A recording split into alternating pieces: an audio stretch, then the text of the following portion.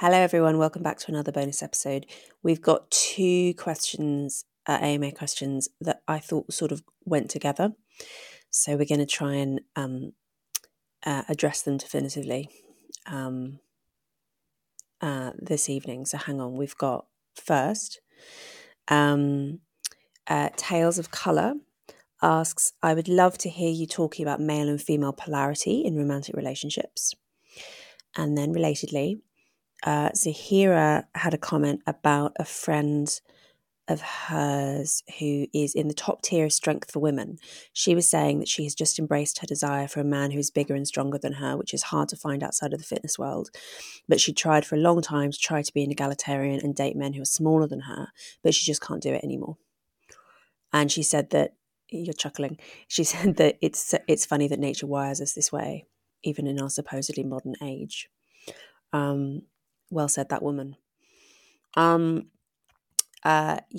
So that's the topic under discussion.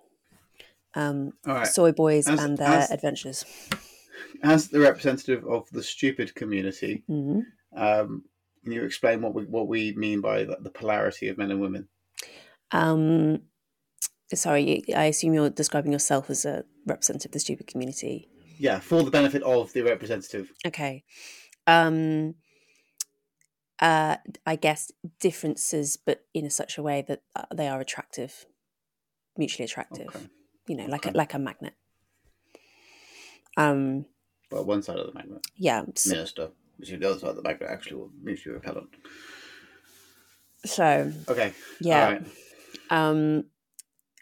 I think it is broadly true that men and women are attracted to heterosexuals, obviously attracted to difference. I mean, like, kind of definitionally. But I think a lot of what you see as representative of attractiveness in men and women cross-culturally is kind of exaggerated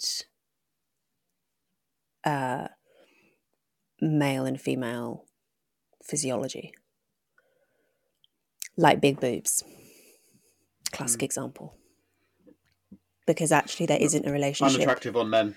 I mean, certainly true. I think the moob has been neglected throughout history. Yeah. And although in cultures where being fat is attractive, they must have a certain appreciation for the moob. Well, we've talked about this before, haven't we? That there are slightly different hierarchies of beauty at play, because one can signal one's sexual attractiveness, obviously physically, but one can also signal one's wealth physically, and sometimes those things are a little bit in tension. Yes. Or at the very least are different. So, how old is Rupert Murdoch now? $1 billion. Yeah, he's obviously high status in in terms of how he dresses and whatever, right? Because he's extraordinarily wealthy. But he's not sexy. Although if he wants to buy this podcast, he's extremely sexy. Yeah. Massive Rupert Murdoch stands we are. We're recording this from the top floor of News UK. You know who's the sexiest newspaper owner in the country? All of them. Anyone who's interested in buying the podcast, you're all sexy. So I think what a great way to signal your attractiveness than to own a podcast. So I think that sometimes moobs are high status, but they're never sexy. Are you going to make that the title of the episode? Sometimes moobs are high status. I suppose this gets back to the sign of female sexuality, women being more interested in it's something that the manosphere really get their knickers in a twist over, though, being like, oh, women just love wealth. And it's like, come on, like, women also are attracted to men being like ripped and handsome. It's just that they're not like They're not Because you're blind. none of those three. Yeah, cry harder. Which is to say that boobs are not sexy, okay? Whereas big boobs are sexy, even though there isn't a relationship between boob size and ability to lactate or like volume of milk produced. Curious. I know some of the flattest chested women I know have problems with oversupply. So I guess what's going on there, maybe there's some other explanation, but my guess is that having boobs at all is indicative of being an adult female.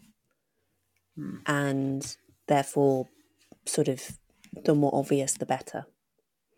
Although it reaches a point where they start looking silly. But yeah, there's something about sort of beauty norms that like double down on distinctively male and female traits because the polarity is attractive.